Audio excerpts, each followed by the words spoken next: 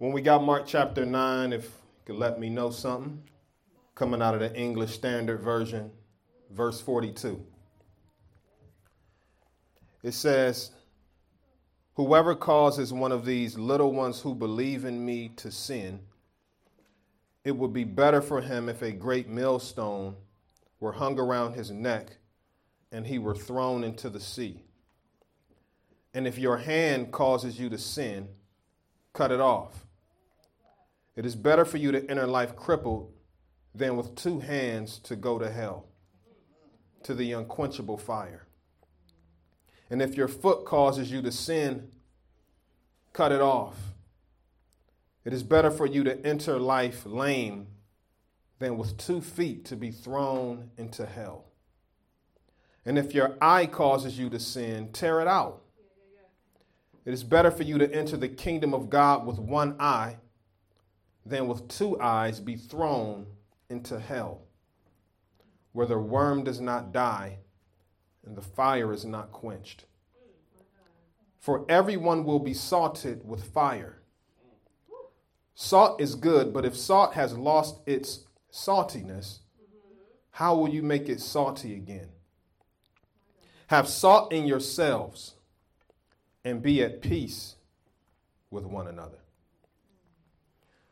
Lord Jesus, thank you for the word. I pray that you would help me to preach and communicate it clearly and accurately.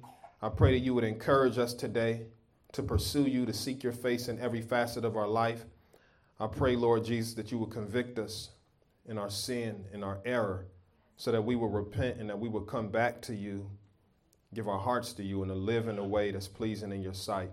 Help us to humble ourselves this morning so that we could hear a word from your scriptures that you inspired. We ask that you will be glorified this morning. In Jesus' name, amen. You may be seated. All right, I need 1 adult volunteer, preferably somebody that's tall. Mark, you tall enough. Come on. I need like 6 kids. The goal, kiddos, is to hit the 200. I got that dartboard yesterday. Me and my kids were playing with it. It was so much fun. We ain't done nothing like that ever, really. I don't think we ever had no dartboard or nothing. But there's a reason why I just did that illustration. Lift it up a little higher. There you go. Can everybody see the board? Yes. All right, this bullseye where it says 200 points, this represents God's standard. This represents what God requires from his people. That makes sense? Okay. So if you're a disciple of Jesus Christ, or if you're not, doesn't matter. God says, here's where you should be aiming for. All right. The rest of this represents a deviation from God's standard. So this is God's standard. Everything else represents a deviation from that. Everybody got me? Mm-hmm. Stay up there for a minute, Mark. So in the scriptures, if you open up our Old Testament, you're going to see the word sin there. That word sin in the English is translated from the Hebrew word chata, which means to miss the mark. To miss the mark. Now, that's an open-ended question because it doesn't tell you much about what the mark is that's being missed. It just says that whatever that mark is, whenever chata is being committed, a mark is being missed, right? So what exactly is the mark that's being missed? This is the mark. When we get outside of there, we're missing the mark, right? That's right. In the New Testament, we have the English word sin, but it's translated from the Greek word harmatios, which means to deviate or to depart from the divine standard of righteousness. To deviate or to depart from the divine standard of righteousness. To put it plainly, God has a standard of righteousness. He determines what's good, what's evil, what's right, and what's wrong. And he says, here's where we should be aiming for. Whenever man falls short of that standard, the Hebrew speakers called that chata, the Greek speakers called it harmatios, and we call it sin. Everybody rolling with me? Yes. So when you saw the children aiming for the bullseye and they kept missing, what they were doing was committing chata. They were falling short of the standard that God has established as holiness. But was it the angel who hit when she hit the center, she achieved the standard of righteousness that God has said we must walk in that. So what have we learned so far? To miss the mark is what the Bible calls sin, right? And sin is to deviate or to depart from whatever God's righteous standard of holiness is. Y'all with me? Mark, you stick with me for a little bit. Mark going to be my sermon partner for a little bit. When man sin, what they're really telling God is, I know better than you. Here's what sin is. Sin is when God says go up and we go down. When God says go left and we go right. When God says be quiet and we keep speaking. When God says open up your mouth and speak and we keep silent. That's called sin. The book of Peter puts it this way. Peter says all unrighteousness is sin. The book of 1 John puts it this way. He says sin is the transgression of the law. What is the law? It is when God says this is right, this is wrong. Whenever that law is broken, God calls it sin. Mark, you can take a seat. Sin is like the hypothetical husband whose wife tells him, my love language is acts of service. If you want to love me, says the wife, serve me. Help me with the groceries. Help me get a meal prepared. Help me with these babies. Help me change a diaper. Help me clean up and organize the house. Help me get the homework graded. Like the wife tells the husband, that is my love language. So that is the standard that I have established that determines the right way to love me and the wrong way to love me. That's her standard, right? The husband comes into the house and he hears what his wife's standard is. But despite knowing his wife's standard, husband takes it upon himself to go to Jared's. That's where I went. Go to Jared's and he gets his wife this $2,000 diamond ring. Why? Because Marilyn Monroe said diamonds are a girl's best friend. So he grabs these diamonds, this diamond ring from Jared's, and he brings it home to his wife. And he's expecting a certain reaction from her. He's expecting excitement, an embrace, a hug, a kiss, love, appreciation. But instead, he gets a stale face. He don't get no hug. He get a couch for the evening, if you know what I'm talking about. Why is wife rejecting husband's gift? Wife has already established, this is how I need to be loved by you. I need acts of service. Diamond ring comes into the house. She's not blinded by the diamond ring. She's blinded by screaming babies, dirty diapers, disorganized home, and chaos that she's holding down by herself. Her standard was established, but husband deviated from it. Now wife doesn't feel love and she rejects the gift. Now what would make the husband deliberately deviate from his wife's standard when she told him, she gave him the cheat sheet on how to get brownie points?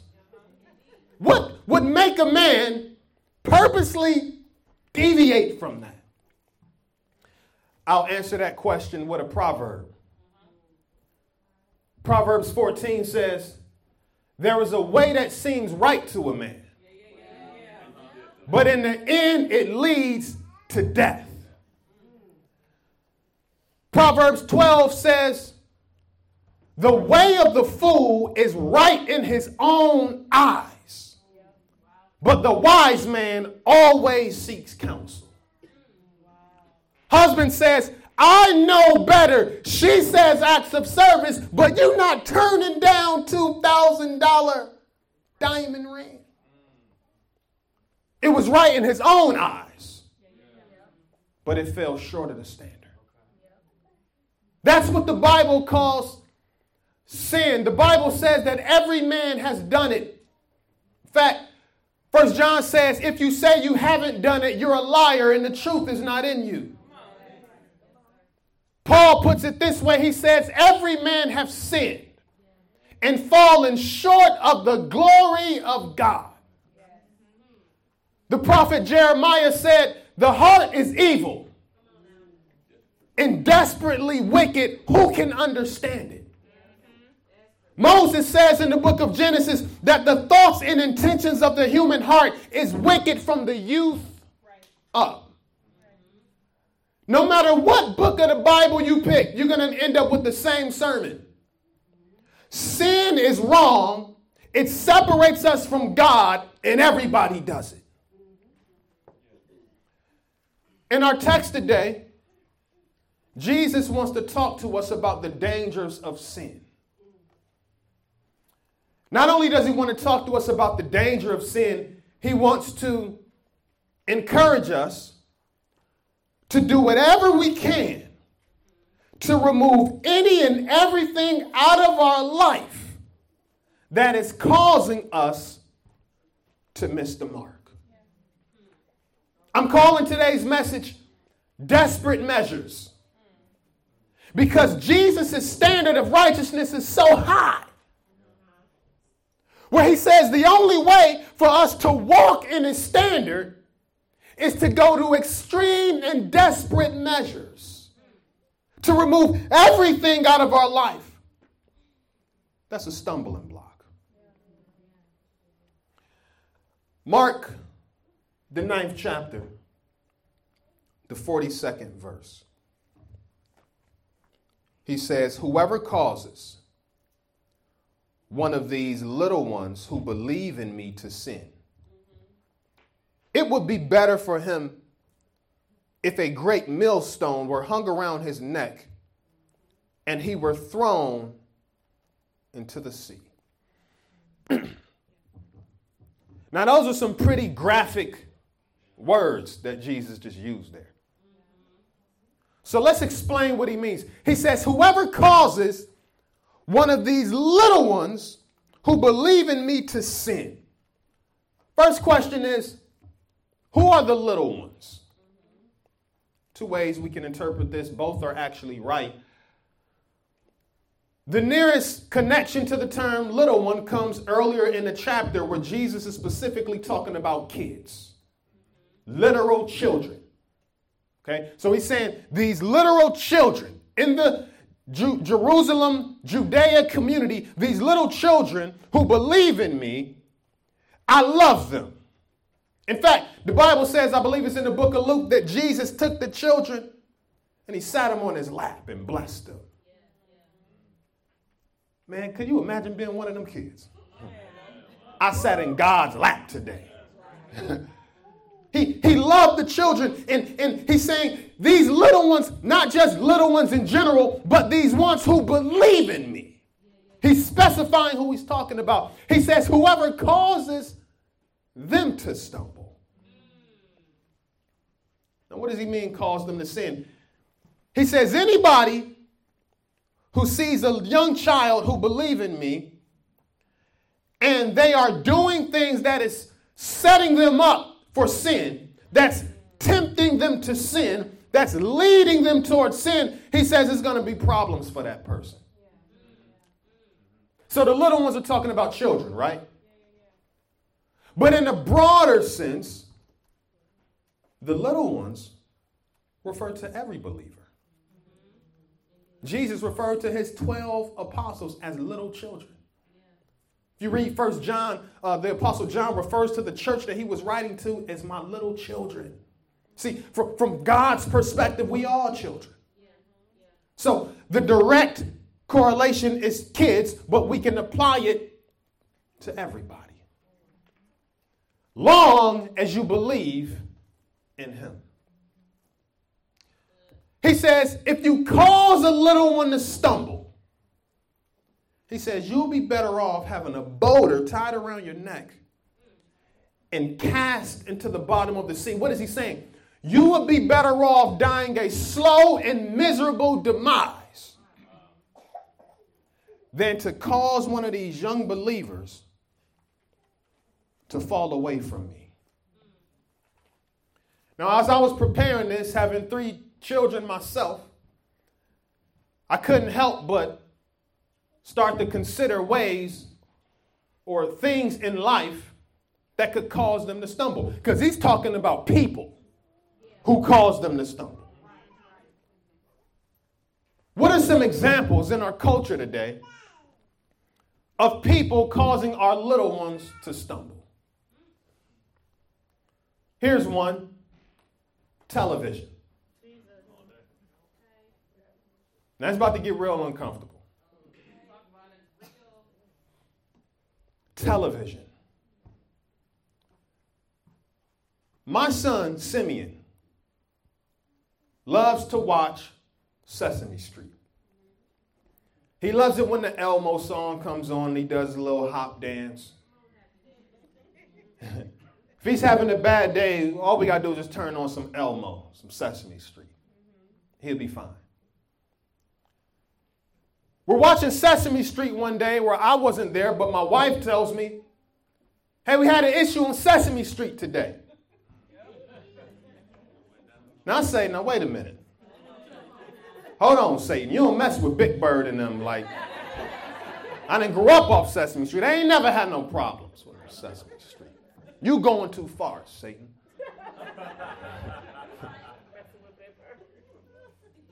There's an episode on Sesame Street called Family Day. In Family Day, it is the time where they indoctrinate the children that it doesn't matter if you have 2 mommies or 2 daddies, long as we all love each other, it's right.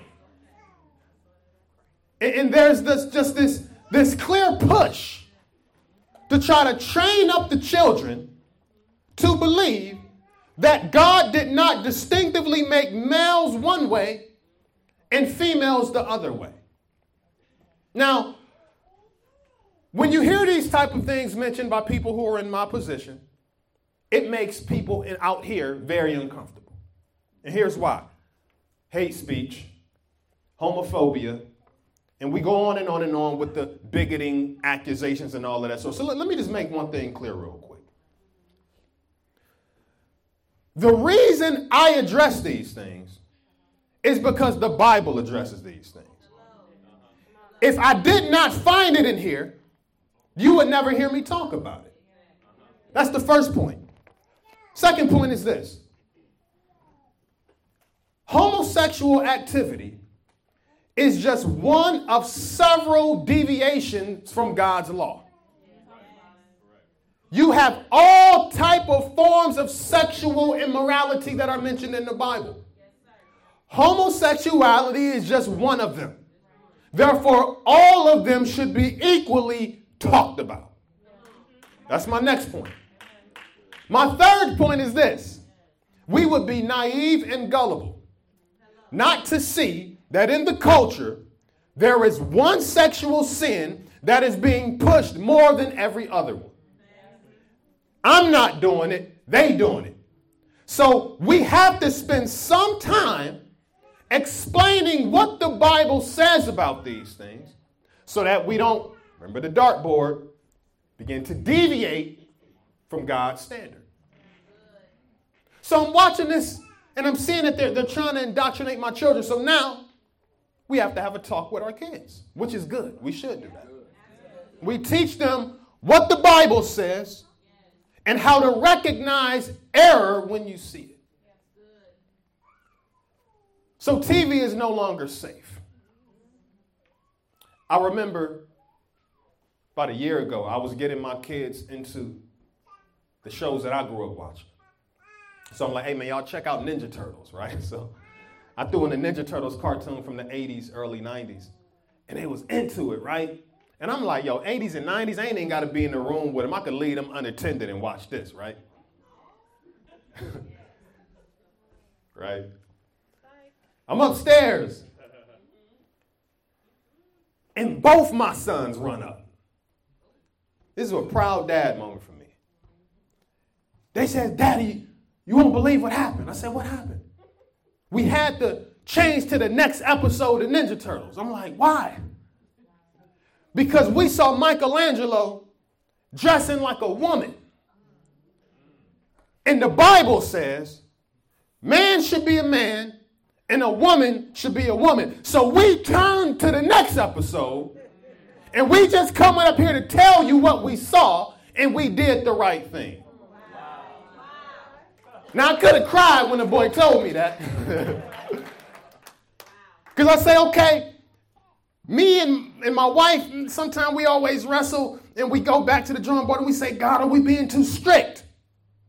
But what that showed me was, no, we got to keep telling them these things so that when they see it out in the world, they'll be able to make an informed decision. TV ain't safe no more.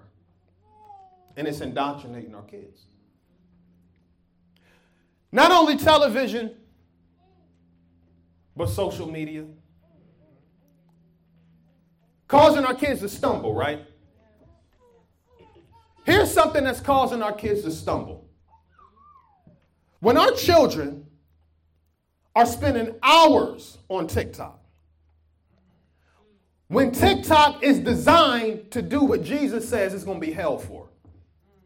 Let me say that again. Understand something, y'all. I told you it's going to get, listen, it's going to get real uncomfortable, okay? Just put that out there now. You're going to hear some hard teachers today. That's going to make me look like a fundamentalist extremist. But I don't care. I love you anyway. Understand this. These corporations, Instagram, TikTok, you name it, these are not built by disciples. These are built by sinners. Why is that significant? 1 John 5:19 says the whole world is under the power of Satan. That's what the Bible says. So if you are under the power of the devil, what are you going to produce? Things like TikTok. Things like Instagram.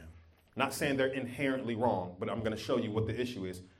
When you create, when you're influenced by Satan and you create and produce these things, guess what? You have no filter or desire whatsoever to protect children or any other believer from walking in ungodliness. They're there to get this. Okay, so here's what we need to understand. When the child watches that all day, we think, oh, it's just a silly dance move. Oh, these are just harmless dances, right? TikTok challenge. What we don't think about is that TikTok dance is not being done to no sound. There's a song in the background. And that song is going to teach the young boys to demonize women and to treat them like trash. To not marry women, but to treat them like pieces of meat. To degrade them. And it's going to teach the young girls to be sexually promiscuous. I mean, I could just put up lyrics on the screen to some of our favorite songs we sing in the culture today that our children dance to. And guess what? They're hearing this. Oh, but it's okay. They're just learning to dance. I've taught them better. I've already told them not to listen to that. But they're hearing that. And guess what? Now it's getting into their subconscious. You ever go to sleep and wake up and the song is in your head and you have no idea where it came from? How does that happen? You were probably at the grocery store getting your groceries. And on that PA system, there was a song playing that in your subconscious, you were hearing it, but you didn't realize. So when you get home, you're singing the song. Now think about a child who all day, they on these sites that are created for adults, right? Created for adults. They're on that all day. And they're hearing this music. And they're seeing the sexually explicit nature of the videos. And what we're doing in our culture today, we just leave our kids in front of that stuff all day and wonder why they're stumbling. Just think about that. If you sit somebody, let's say you got somebody who loves alcohol, and you sit them here and you say, do not drink that alcohol, but you put the bottle right in front of them. Say, I want you to stare at this bottle of alcohol all day, but don't drink it. What we're really doing is setting them up for failure. So here's what ends up happening. The text says, whoever causes one of these little ones to believe in me to sin, it'll be judgment for them. And our mind only goes to the unbeliever who's causing the little one to stumble. But what if we are causing our children to stumble? What if we're part of the problem? I'm telling you, I'm reading this. Sometimes I read the Bible, it gets so convicting, I want to just close it and not read it. Because I'm scared to look at myself. What have I done in front of my kids?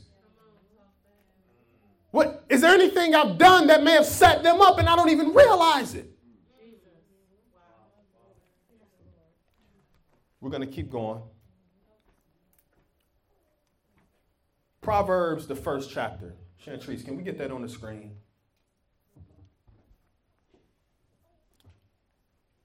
My son, if sinners entice you, do not consent. If they say, come with us, let us lie in wait for blood. Let us ambush the innocent without reason like Sheol. Let us swallow them alive and whole like those who go down to the pit. We shall find all precious goods. We shall fill our houses with plunder. Throw in your lot among us. We will all have one purse. My son, do not walk in the way with them. Hold back your foot from your paths. Solomon says, my son, he's saying, he begins the proverb. We didn't read it, but if you begin the proverb, he's saying, I want you to take hold of your mother and your father's teaching. And he begins to give his son wisdom, right? The main wisdom is when sinners entice you, don't consent, don't follow them.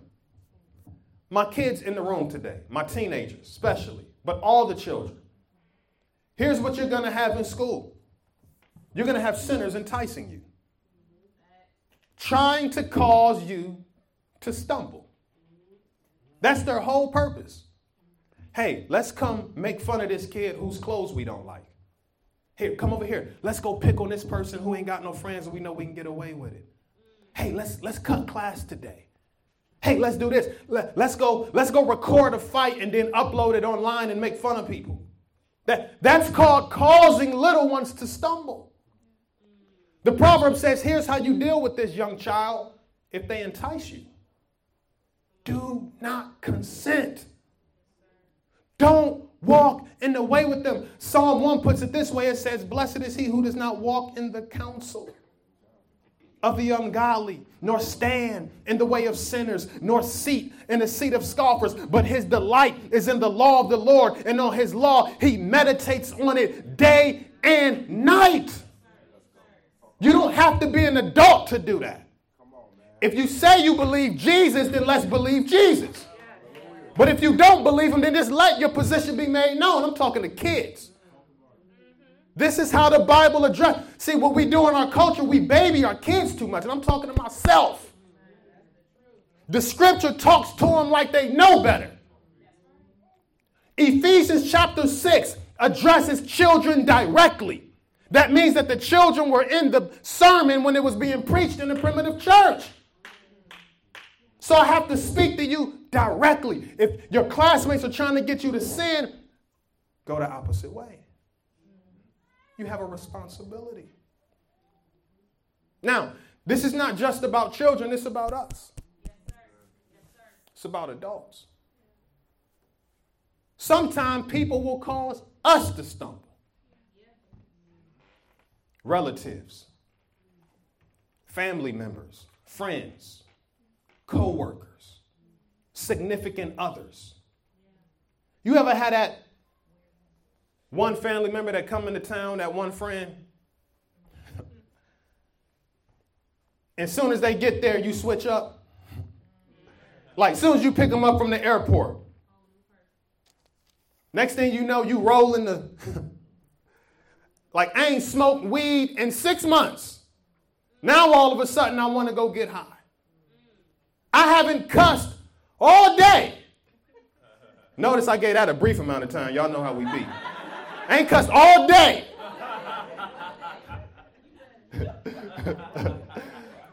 Now all of a sudden I got all type of profanity because of the company we're around now.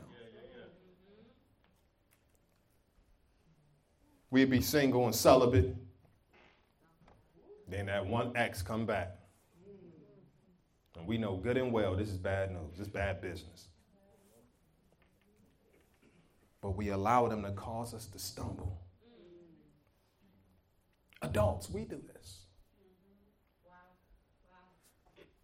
So what's the solution? That's the question. Here's the thing. The text in Mark doesn't give us a specific solution for this, but I thank God that the book of Mark ain't the only book we have in our Bible, because we got answers in here. Let me get Exodus. The Exodus scripture, I think it's the 23rd chapter. God is about to bring Israel into the promised land, right? But you got people who already live there. The people who live there worship idols. They are wicked to the core. Look at what the word of God says. And I will set your border from Red Sea to the Sea of the Philistines, and from the wilderness to the Euphrates. For I will give the inhabitants of the land into your hand, and you shall drive them out before you. You shall make no covenant with them and their gods. Now watch this. They shall not dwell in your land, lest they make you sin against me. For if you serve their gods, it will surely be a snare to you. Now, did you catch that last verse, what Moses just said through God? He says, you got to drive the Canaanites out of the land. Because if you don't, they're going to do what? Cause you to sin against me. The same thing Jesus said in Mark chapter 9 about being a stumbling block. What was God's solution in the Old Testament? Get rid of them. Avoid them.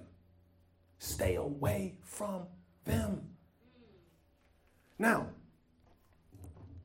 that's only if it's causing you to stumble. That's the key word there. Some of us may be able to handle a certain type of company and be straight. But we need to be honest with ourselves and know what our limits are. Some of us can't handle that, and that's okay. If you can't handle it, it's time to avoid some folk. It's time to create some distance, some boundaries. My son said something deep the other day. He had no idea what I was preaching on. He loves to play Minecraft. I'm talking about Elijah.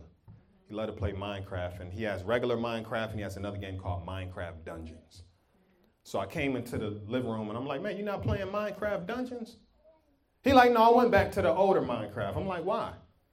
This boy said, Minecraft Dungeons has been really, really difficult. And I don't want to keep getting frustrated, so I'm taking a break from Minecraft Dungeons. I said, son, do you know how wise that is, what you just said? I said, can I use that in my sermon on Sunday? He gave me permission to use it. Something in my son's mind said, if I keep playing dungeons, I'm going to grow greater in my frustration and I might lash out in anger. So let me just take a step back, create some distance from this game. And then when I'm ready, I can come back to it. That's all Jesus is asking us to do. Sometimes we got to create distance. Now, because I know our hearts are wicked, I got to put a disclaimer out here because I know what some of y'all might be thinking. I know what some of y'all might be thinking. You thinking about that relative that's just annoying. Got to create distance. That's what B said. You know, we got the people in our family or the friends, whatever, we just don't like them because they're being them. So we like, oh, I got a right to avoid them now. That's not what the Bible's talking about. It's talking about people whose deliberate choice is to try to cause you to sin. Now, if you got a relative who's always poking you, they know who you are in Christ and they just want to poke and try to get you to act in a way, it's time to start avoiding some people. These are some of the solutions. Even with our kids. Listen, I'm no parenting guru. Me and my wife always have regular conversations trying to figure out how we can recover from some of our parenting failures. Amen. All the time we had that talk. Yes. Either I come to her like, hey, Jody, I blew it today. Or she come to me, this is one of them days. I'm no parenting guru, and neither is she. So I'm just giving advice based on how I see the scripture. I'm just saying maybe consider it and give it a try. When it comes to the things that we sit in front of our kids and we see them stumbling, might be a good idea to start saying no to some stuff. Maybe it's time to get rid of the social media accounts. Maybe it's time to change what you're watching on that TV. Because we say, oh, well, they're older. I don't see anything in the scripture that says, well, when you get older, you can just engage in all type of crap. I don't see that. If you see it, you can come talk to me later, show me where it is. I just never seen it. My Bible tells me to eschew evil. When you're a child, eschew it, and when you get old, do the same thing. Don't set your kids up for failure. Again, sometimes I wonder, like, man, am I being too tight with it? And then something blessed me one day. I spoke at the Urban Apologetics Conference in March this year. And Dr. Eric Mason was there. And this is a brother I look up to, a pastor, urban church planner, apologist, a lot of the things we have like-minded interests. In his late 40s, elder in the faith. This brother said something. Somebody in the audience said, what do we do with our kids being on all these social media sites and hearing all this stuff? And I'm like, Dad, he about to get up here and tell me how strict I am. And I'm on the panel, right? So I'm like trying to hide my face like I don't know what this brother about to say. You know what that man said? He says, I don't let my kids watch that stuff. He got kids my age and he got teenagers. And he says, they not allowed when they under my roof. And what it did, it don't make it Bible. It don't make that man's opinion solid in stone. But what it shows me is that I ain't the only one thinking like this. There are other people who, in this text, who see it the way I see it. And maybe we got some tough decisions to make. Back to Mark chapter 9. I'm taking my time a little bit, y'all. This is an important subject. Verse 43. And if your hand causes you to sin, cut it off. It is better for you to enter life crippled than with two hands go to hell, to the unquenchable fire. And if your foot causes you to sin, cut it off. It is better for you to enter life lame than with 2 feet be thrown into hell. And if your eye causes you to sin, tear it out. It is better for you to enter the kingdom of God with 1 eye than with 2 eyes be thrown into hell, where their worm does not die and the fire is not quenched. First, he dealt with people who are outside of us, making us sin, causing us to stumble, right? The people. Now he goes to within us. If your eye, if your foot, if your hand. Now he's not dealing with an outside distraction. He's talking about stuff that's within our control. Wow. Says your eye caused you to sin, tear it out, cut off your foot, cut off your hand. First point for my Bible study students. Jesus is not being literal. So I don't want nobody in here suing me. He's not saying be violent towards yourself. Jesus is using a literary device called hyperbole. a hyperbolic statement is a purposeful exaggeration used to drive home a point. It's hot as the sun in here. It's not literally hot as the sun. If it was, we'd all be melting and disintegrating. I'm just trying to say it's real, real hot right now. Hyperbole. When Jesus says, cut off these limbs and pluck your eyes out, he doesn't mean that literally. What he's saying is, go to extreme and desperate measures to avoid sin. The consequence for not doing that, he says, it's better to go to the kingdom maimed than to go to hell whole. Now, why is he warning believers about hell? I'm going to leave you on the edge of your seat and answer that question at the end of the sermon. Because Jesus meant what he just said. He's trying to show us how serious this is, so he brings up the judgment. But let's do this before we get there. What are some of the areas of life where we, whether you're an adult or a teen or a child, if you believe in Christ, what are some areas that we can control that God may be calling us to take some extreme measures? Anybody ever watch a romance movie, a romance comedy? Y'all are terrified to raise your hand right now. You're like, nope, because I know he's going to say something. You know, Made in Manhattan, you feel me? Love don't cost a thing. Brown sugar, you know, okay. We've all seen some pretty good romance comedies, man. Them jokers be funny sometimes, all right? They not just for girls. I think some of them funny. It's all good. Securing my manhood.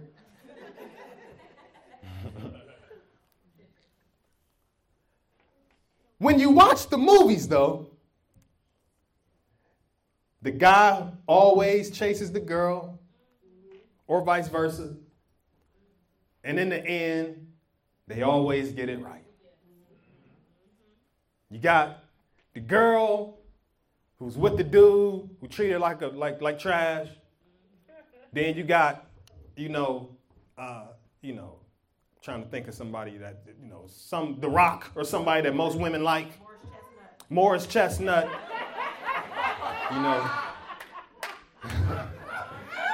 Hey, who said that, Darlene?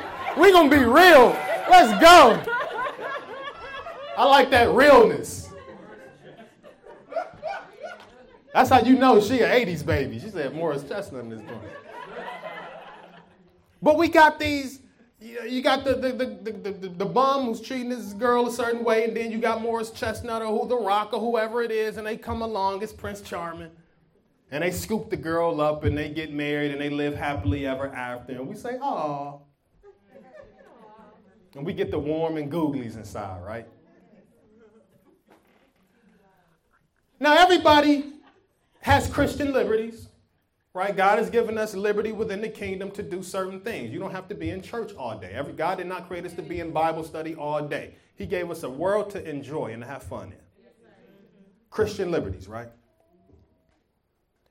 Some of you may be able to watch that movie and be fine. Yes, that's right. Come on. But for the person who's single and who's already yearning for a relationship, who's already consumed with wanting to get married,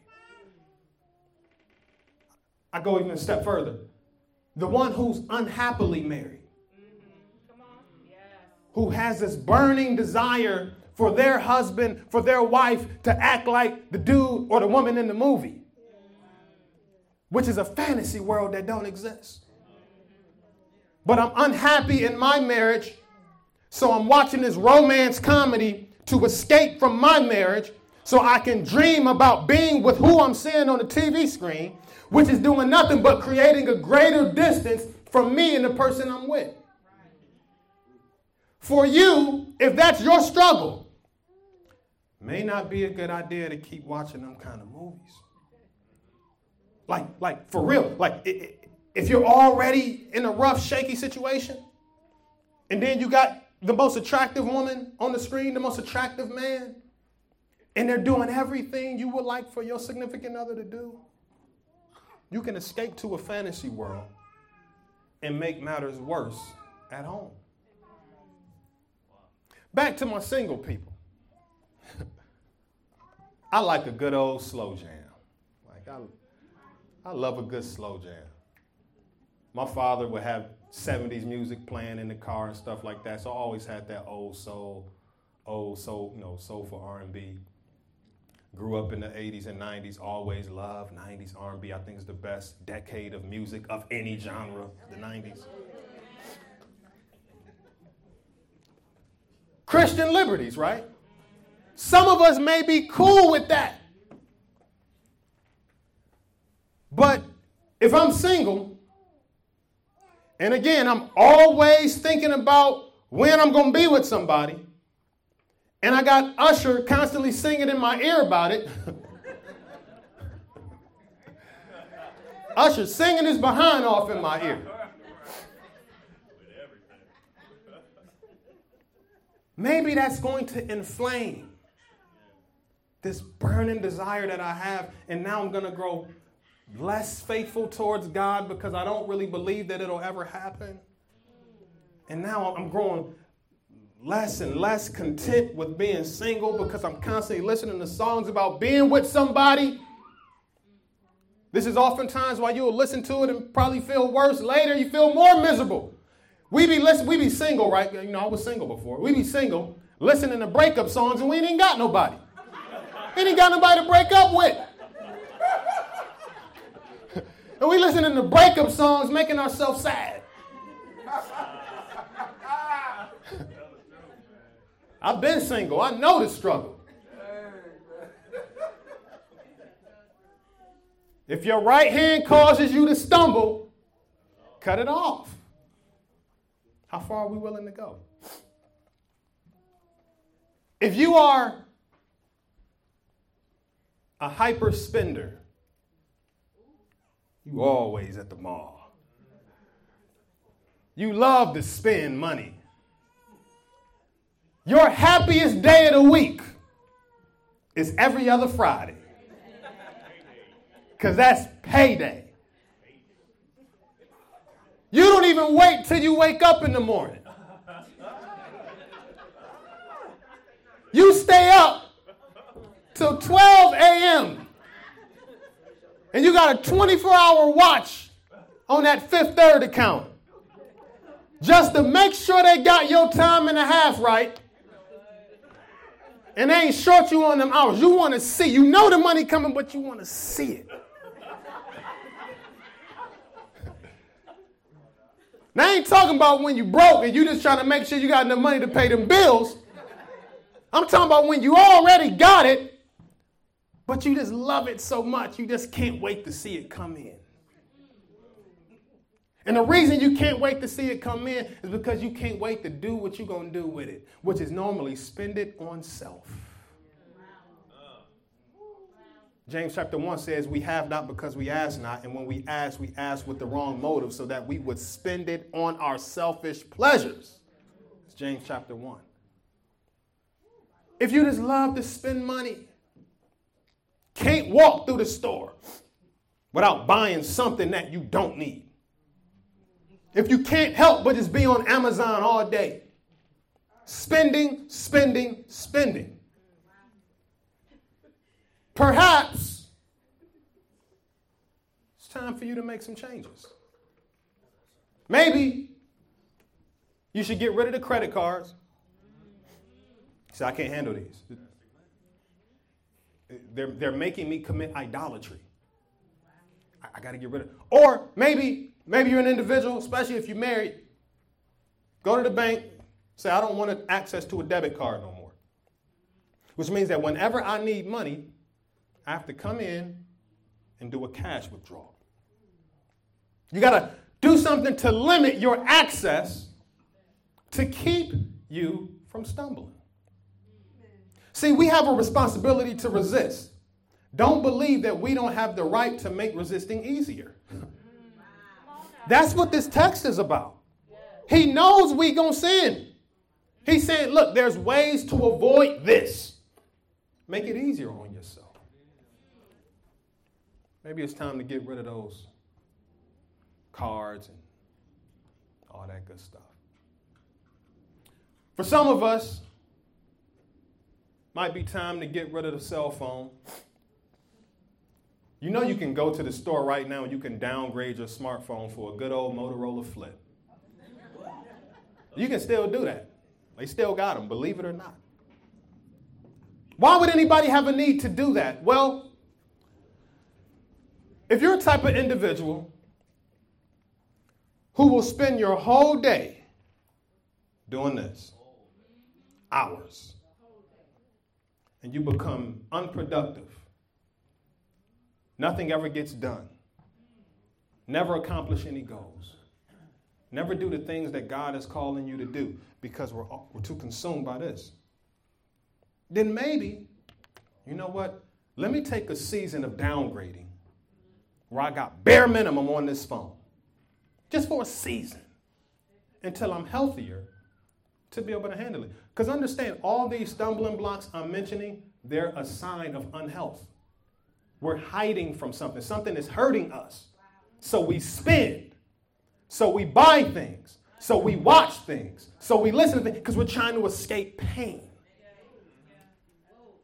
Maybe it's time to take a break. For some of us, look, we got to delete the social media account. Might be time to deactivate that bad boy altogether. Why would anybody have a need to do that? If I can't handle being on Facebook or IG without comparing myself to other people or being envious of what they have or pretend to have, it might be time to delete it for a season. Here's another one. And this one, y'all, this one stung me. Because I know I've done it before. We have our social media accounts, right? And because we see everybody else happy, we want to fit in with that. So we constantly post stuff on our account to create the illusion that we're happier than we really are. I've done that. Here's what we'll do. We'll post a picture of us and our spouse, our boyfriend, our girlfriend. You know. And then we got the cheesy caption.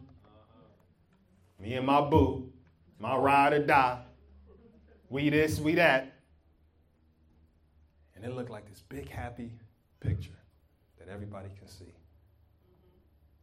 But what the world doesn't know is that 5 minutes before that picture was posted, y'all was yelling, cussing, fussing, saying how you can't stand each other. But I want everybody else to think this. Now, here's why it's hard for us to receive that. Because the things in the examples that I just gave, I've been using modern terms to define what it is. I'm using words like mistakes and posting selfies. But if these things were happening in Bible days, there are specific terms that would be used to describe them. Okay. Being on social media and being envious of what everybody else has, that's called coveting. Moses said, do not covet your neighbor's wife, house, neighbors, or anything else of his. It's called coveting. Pretending like everything's good and sweet when it's really not. Paul in Ephesians 4 calls it putting away falsehood. Lying is what we're doing. One thing I stopped doing, and again, this is just, I'm not putting this on nobody else. This is something that I did. I got off social media, off Facebook. I took like a 3-month period, 3 or 4 month period off of it for just total non-random reasons. I just felt like it was a negative space and I was tired of reading all the negativity, so I got off of it, right? Then I had issues with my account and it was making it harder for me to get back on Facebook. Then I created an Instagram account. Now I've been married 11 years. So that means that when I first got married, I was in my mid-20s. Totally different person than who I am now. I was a boy who just got married. I'm a grown man now. I see things totally different now than I did then. Then, when I first got married, I felt the need to post everything me and my wife was always doing. Now, was it a part of that just wanted to show off my wife and I was happy to be with her? Sure. But there was a bigger part of me that just wanted to be affirmed by y'all out in the world. So I need everybody to know that me and Jody are good. I want y'all to know that our relationship is great. So let me constantly post about it. Now I'm 30. How old am I? 37? We're 37, right, Jody? 37. That wasn't scripted. I really be getting confused. I'm 37 now. And I'm on Instagram. And I made some eye-plucking decisions. I said, I'm not making no family posts, no post of my wife, unless I know it's coming 100% from a genuine place. If it's not coming out of the overflow of my love for my wife or the overflow of the love I have for my children, I'm not going to post it. I'm not going to sit here and feel like I got to prove to everybody else that me and my wife have a great relationship. I know we got a great relationship. She know we got a great relationship. Don't matter what everybody I don't even know out there are thinking. So I just stopped posting about it. Y'all look at my IG account. That joint is bare. Boring as what? Because I'm like, I'm not going to keep posting. I don't feel like I have to prove nothing to nobody. So I'm only going to post when I'm just overcome with gratitude towards my family. Then I might make a post. So if you see me posting in there, you know I'm overcome with love for what God has blessed me with. Sometimes we got to pluck our eyes out. I can go on and on and on. We're addicted to food. Might be time to delete DoorDash. I'm serious. Look, half this stuff is my own story, y'all. Like we have things that just grip us and cause us to sin, and we just keep trying to overcome by just saying, I'm not going to do it, I'm not going to do it, I'm not going to do it. Sometimes Jesus is like, you got to just get rid of whatever it is that's leading to this behavior, even if it's for a season. A couple more points. We about verse 49. For everyone will be salted with fire. Salt is good. But if the salt has lost its saltiness, how will you make it salty again? Have salt in yourselves and be at peace with one another. Earlier we talked about hell and why Jesus is trying to tell this to a bunch of disciples. Here's why. He said, everyone will be salted with fire. He's talking about believers. What that means is the fire represents the purification that God allows believers to go through, a season of testing, a season of what theologians sometimes call the wilderness. And in that wilderness season, God is trying to burn off fleshliness so that what remains is godly character that represents the salt. That's why Jesus tells the disciples, you are the salt of the earth. He's saying these godly characteristics should be in the disciples, but he has to test it with fire so that when all the impurities are burned away, the godly characteristics will stand, right? But then he says, if something loses its saltiness, how will you make it salty again? When you do a historical background of this text, it talks about the Dead Sea that was in the region in which Jesus lived. And the Dead Sea had a lot of salt in it, but it was mixed with a lot of impurities. So what would happen is the impurities would cause the salt to not taste salty. But watch this, it'll still look like salt. So you won't necessarily be able to tell it ain't pure salt by looking at it. You can only tell by the impurities underneath that eventually come out. What Jesus is telling his disciples here is that if you are pure salt, you're going to apply everything I just talked about in the past previous verses. You're going to live a life of repentance. But if you don't, them impurities are going to come out. And it's not that you will lose your salvation. You will just expose that you did not have it. That's why he asked the rhetorical question, how can salt that's lost its saltiness get salty again? His implication is it can't. So that's the person who's saying they belong to Christ and they fall away. He's like, they're not about to come back in most cases. They've showed themselves to be impure.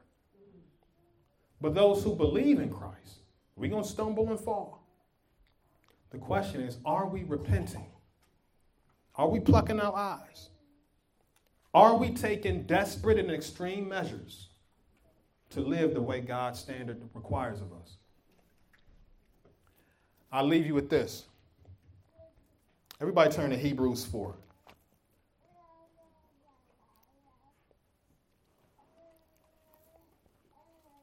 These messages can be tough because we spent a lot of time talking about how much work we got to do on ourselves. And you may be feeling totally overwhelmed. How in the world am I going to avoid these friends? How in the world am I going to resist? How in the world am I going to parent these children? How in the world am I going to do this? Am I going to do that? Here's what you need to understand. Hebrews, the 4th chapter, verse 14.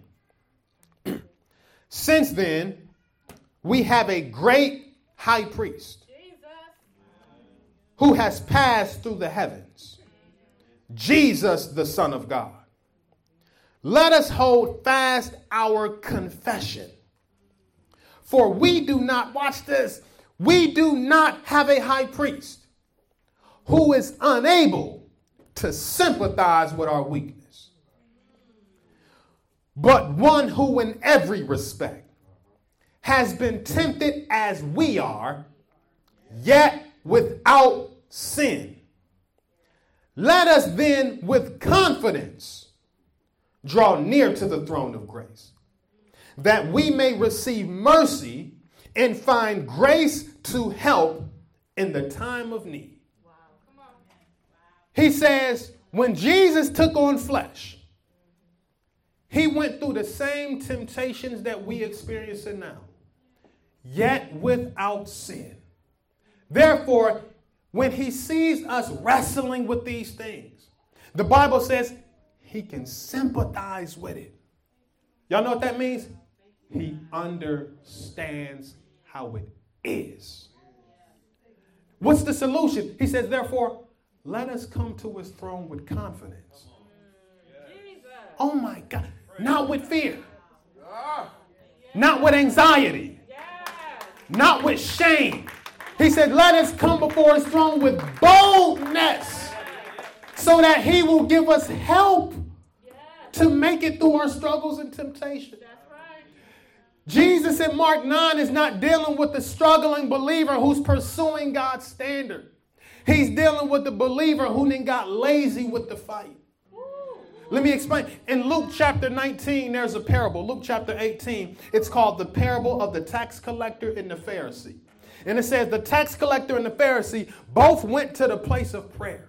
And it says the Pharisee was praying, God, I thank you that I'm not like these sinners. I thank you that I'm not like this tax collector over here. Then he says, I fast twice a week. I pay my tithes. God, I thank you that I'm not like him. Then it says that the tax collector had his face down, for he was afraid to look at God. And he says, God, beating his chest, he said, God, have mercy on me. I am a sinner.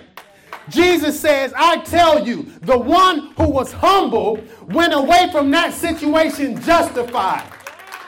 Then he says, he who humbles himself will be exalted, He who exalts himself will be humbled. God wants us to be like the humble, penitent tax collector who went before his throne with boldness and said, God, I'm not worthy to be in your presence. Can you give me another shot at this? And because he's the great high priest that sympathizes with our weakness, he invites us back in the right relationship, and he empowers us to live the life he wants us to live. Let's pray. Father,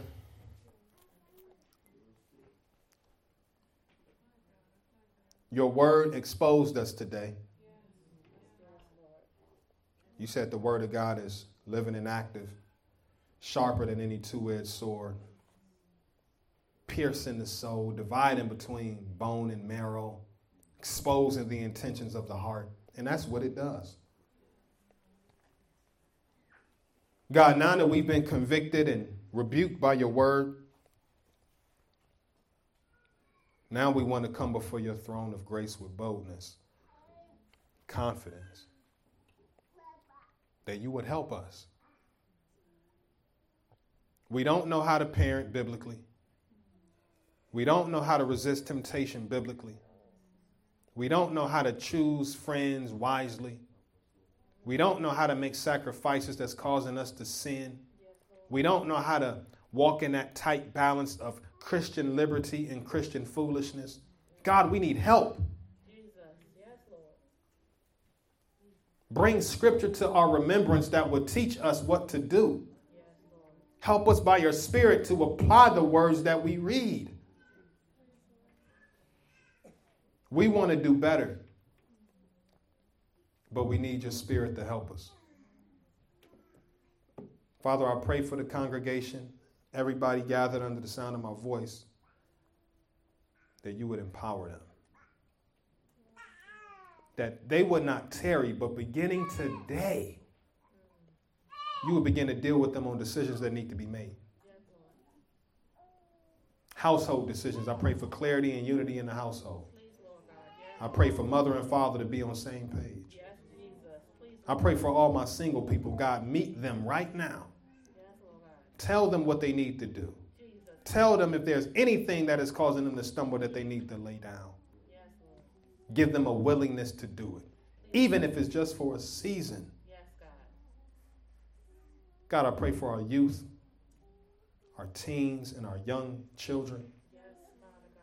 Help them to apply Proverbs 1, to not consent when sinners entice them.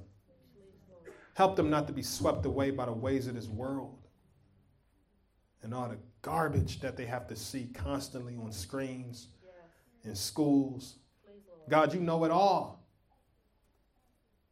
Help them to resist. Help them to walk out their faith, even as children. Help our church to maintain a humble disposition towards you and towards others. Your word said, take heed lest you fall. Your word said, let us not think too highly of ourselves. Help us to always remember what you've brought us from and how we still need you now to not slip. And we'll be mindful to give your name all the praise, all the honor, and all the glory. In Jesus' name, amen, amen, amen.